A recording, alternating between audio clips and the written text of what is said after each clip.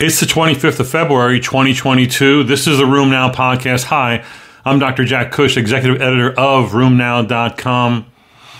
You know, there are a lot of problems running around these days. I know, problems? What? We're talking about problems? You know, we're back to having a lot of respiratory infections since no one's wearing a mask.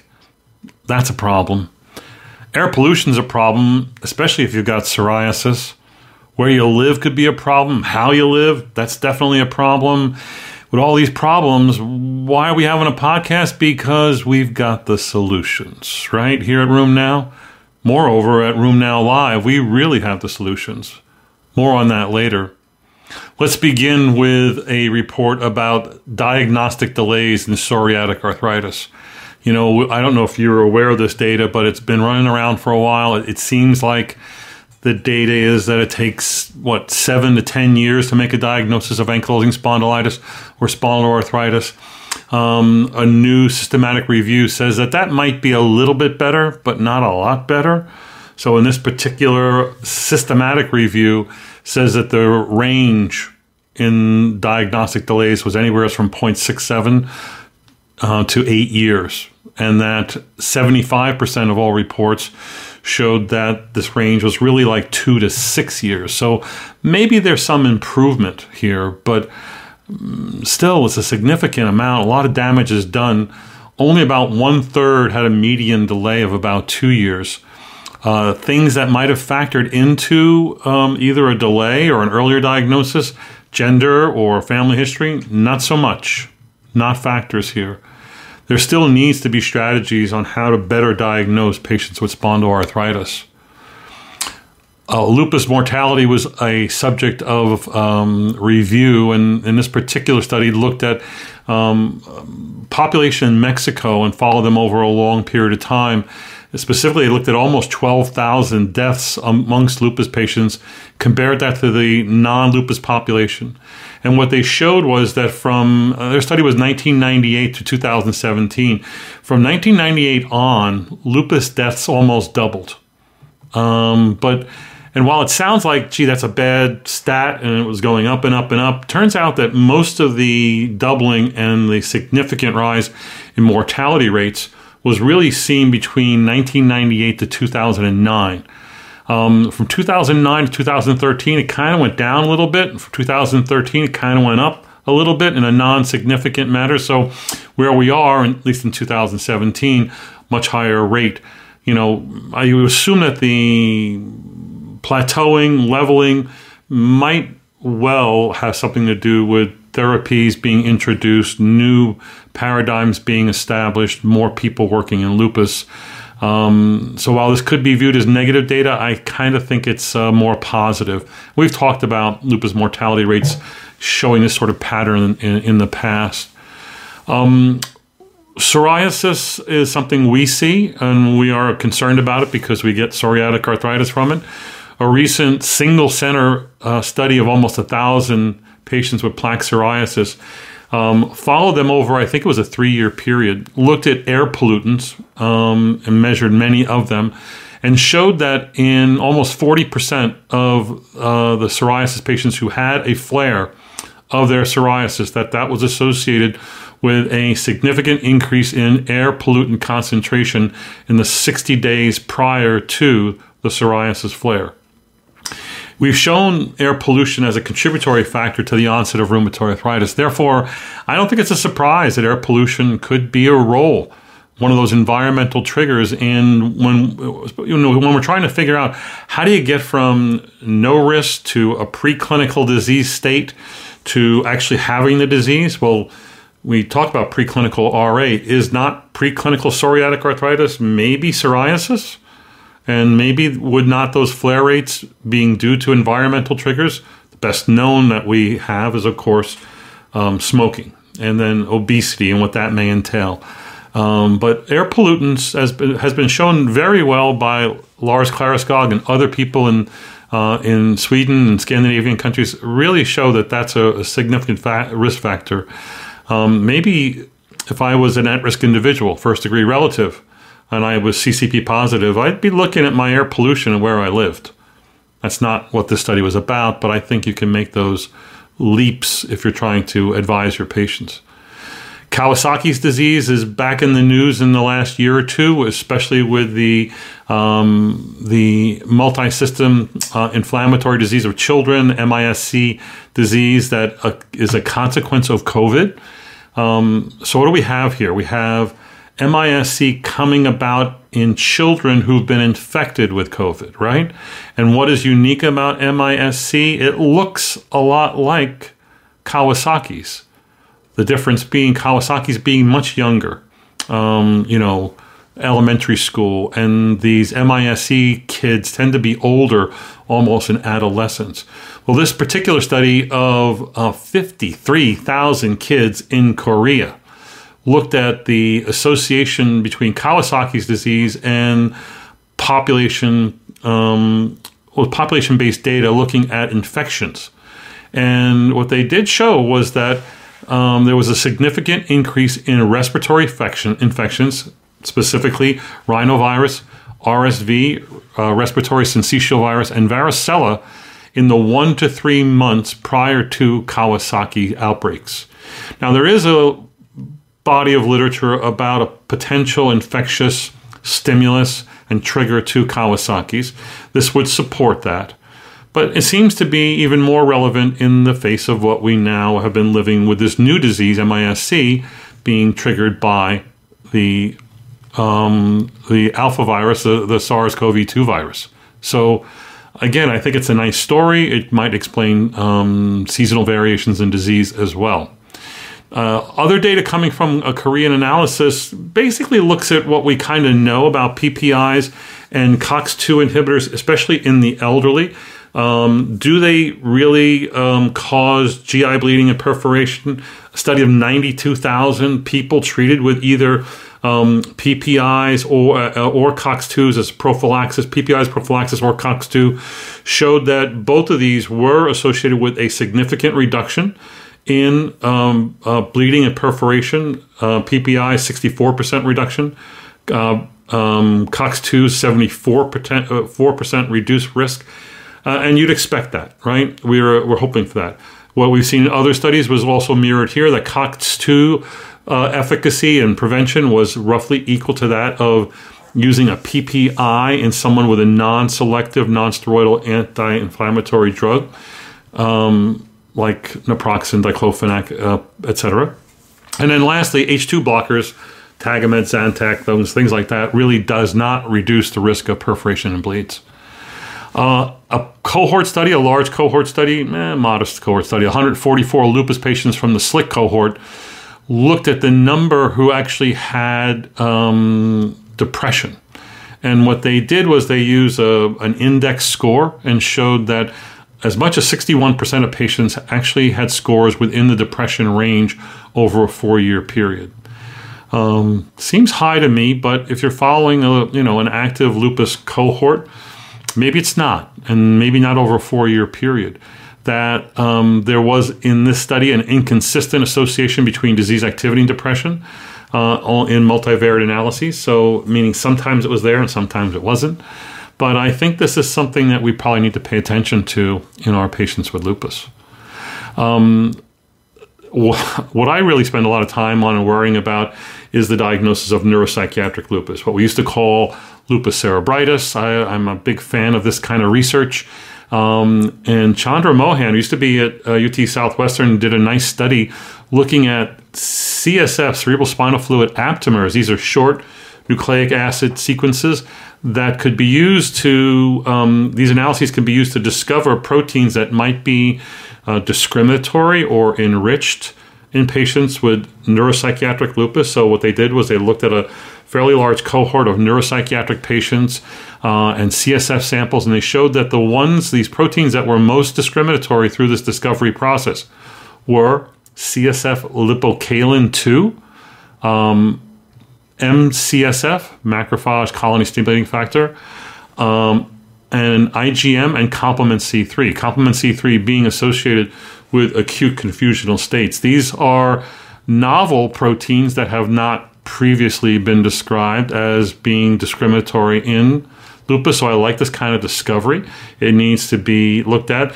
The first one, CSF lipocalin 2, is also called NGAL, neutrophil-associated gelatinase lipocalin. You might remember a few years ago, that was a plenary session at the ACR showing that NGAL, or this neutrophil gelatinase, urinary biomarker, was very predictive of lupus nephritis. It has shown up as a biomarker. It's an oncogene. It's got a lot of different functions. It's involved in inhibition of the innate immune response. It's not unreasonable that this could very well be a biomarker, and it really does need to be looked at.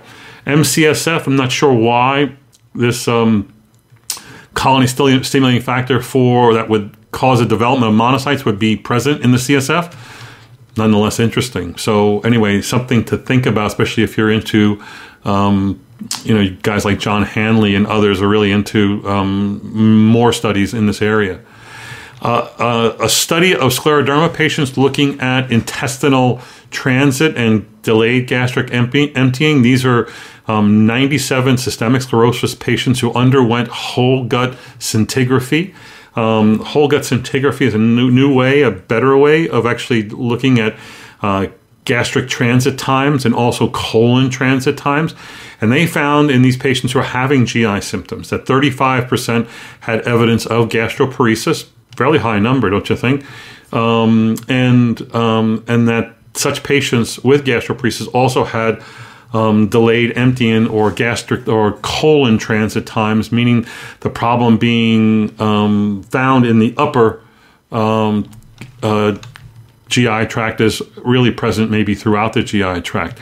This could be a new and better way of evaluating patients with scleroderma who are having GI symptoms.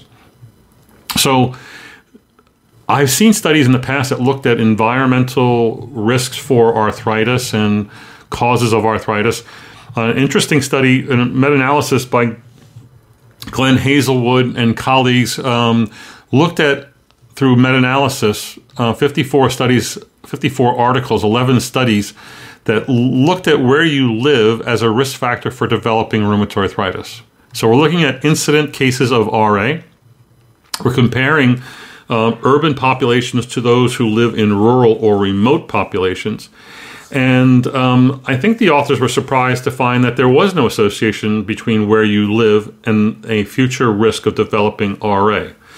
However, in that study, or in those studies that they reviewed, they did show that where you live does have a lot to do with how you're treated once you have the disease, that being in remote or rural environments tends to create barriers to care and may increase the consequences of that in those who develop disease. So this goes down to is one of those categories under disparities in care, this one being based on where you live. Another interesting study about the risk of developing arthritis, this was an MMWR study, the CDC study, that looked at developing arthritis, not RA, but arthritis overall. And they looked at social risk factors. We know other risk factors for arthritis and like smoking, etc. But in this case, they looked at social risk factors defined as either identifying, and this is through surveys of the BRFSS survey system. And they specifically asked about food insecurity, housing insecurity, financial insecurity, unsafe neighborhoods, and access to healthcare. Those are what they call social risk factors. When they compared people who had none of these to those who had 4 or more of these, there was double the risk of developing arthritis. Moreover, that population also had a 2 to 3-fold risk of having severe joint pain, limitations of usual activities, work activities, and social activities. These same social risk factors, when you have multiple of them, also increases other health disorders. So it's not just arthritis, but also depression, MI, CVA, asthma, COPD, and multimorbidity. These are modifiable, though. Isn't that interesting? A DOA study, I had to publish it. I loved that that album DOA. I'm really dating myself here. Positive results from the DOA study. DOA, duloxetine and osteoarthritis. This was a study of 111 patients, and it showed, much to my surprise, that duloxetine may very well work at knee pain in those patients who had knee pain from advanced OA. Now, these 111 patients, there's a lot of red flags in the study, by the way. I liked it. I reported it. Number one, it's listed as a pragmatic study. When you see pragmatic in the title, that's either a gigantic excuse or really novel thinking. You should go in with a hairy eyeball on that one. Open label, almost useless, right? 8-week trial, not long enough. 111 patients, not big enough. The outcomes, if you got duloxetine versus not getting duloxetine, 44% responses versus 0 response. 44 to 0, I'm not liking those results. And it's only an 8-week study comparing, duloxetine to nothing, which means just usual care. Yeah, when you look at the where it comes from, it's it's the Netherlands. They do great research, but it's a bunch of orthopedists and rehab docs. So shame on me for reporting this. Other reports are basically kind of, even though duloxetine's approved for use in chronic pain, it hasn't fared well in after its approval in the populace and in meta-analyses and whatnot. So, and that's been my experience. I mean, I give it with great hope. I'm often disappointed in the results. In this particular study, they looked at knee OA and hip OA patients who were near, on the verge of getting on the wait list for knee and hip replacements, respectively. It worked in knee, but not hip. Another red flag. My apologies for covering this, but I thought it was interesting when I started out. Medscape reported its 2022 physician burnout report. Physician burnout, isn't that like, people who grow their hair, move to Austin, Seattle, and throw away their shoes? No, we're talking about doctors. And this study, which they do every year, I report this because rheumatology has kind of been high on the list. In 2018, we were really low on the list at 38%. Last year, we were like second or third on the list with 50% of rheumatologists being categorized as burnt out, meaning that they were on the verge of leaving rheumatology. This year's survey, more patients, more physicians, 13,029 specialties. Physician burnout has gone up from 42% overall to 47% this year.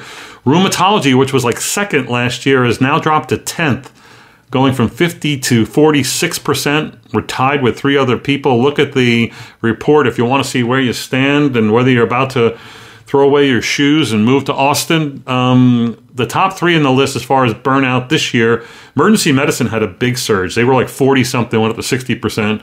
What are they complaining about? They work 2 days and get paid $300,000 for doing nothing?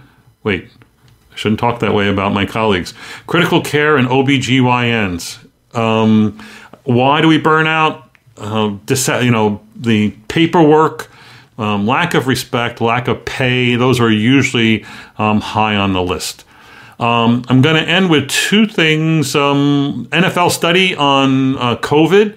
I thought that was interesting. That's an MMWR report that came out yesterday that we reported today. As you know, the NFL used to do weekly testing of people who were vaccinated. And almost everybody's vaccinated in the NFL, although the players don't have to be. All NFL employees have to be, and boosted as well. And then vaccination numbers are really good there. And then if you're not vaccinated, you get daily testing by PCR at the NFL. Well, they changed things recently as far as what happens if you test positive. In this particular report, a study of 173 NFL players and I guess people who work for that, they showed that when they did daily testing, so you got test positive, you went into isolation for 5 days, you were tested for 5 days, and then where were you on day 6? Turns out after 5 days of isolation, only about half the group is now test negative. And again, these people who are test positive with no symptoms.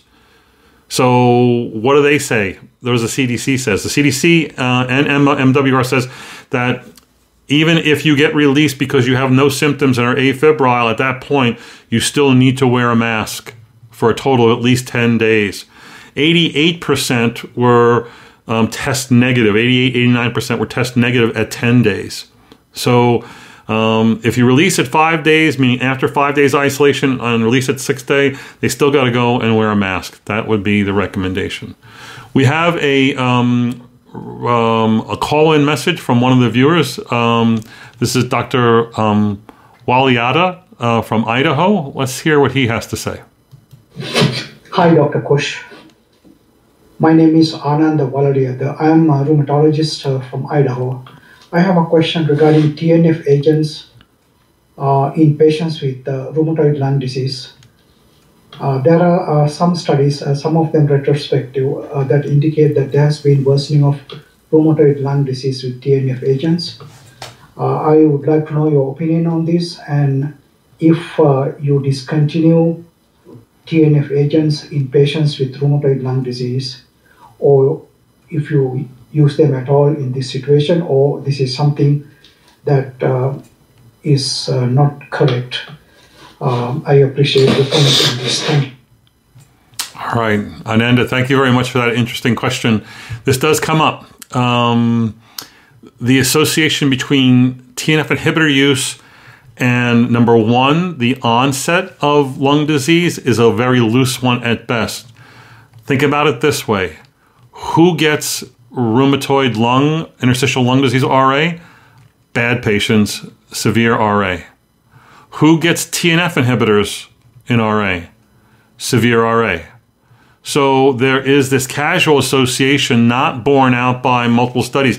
If this is true, there would be very good documentation that if it's incidentally found, a patient on TNF inhibitor, and they develop ILD under your nose, will they get worse? Or is there evidence of giving a TNF inhibitor will make them worse? And there's very little to no evidence to suggest that. So I think this is a casual association. I think you have to double, if that therapy is working great for their RA, you need to consider other therapies, do you not? Last year at Room Now Live, Dr. Jeff Sparks gave a fabulous lecture. It's in the show notes if you want to click on it and see his 40-minute YouTube lecture from Room Now Live.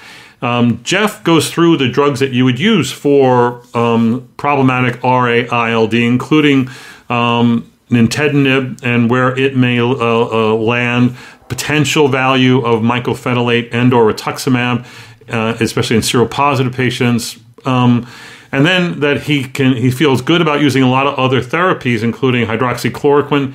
He says if he has an option, he probably would stop the TNF inhibitor, mainly because there are too many unknowns, not because there's indictful evidence. If the drug's working well in someone where ILD is discovered, he continues it. But look at his lecture and listen to his lecture and see what you think. It's available, I think, in podcast form as well, but I have the link for the video from Room Now Live. Speaking of Room Now Live, it's coming up in but a few weeks. I strongly urge you to attend. It's going to be a great virtual meeting and live meeting for those. We're looking to have about 100 to 150 people attend live. It's not too late. The faculty is just stellar here.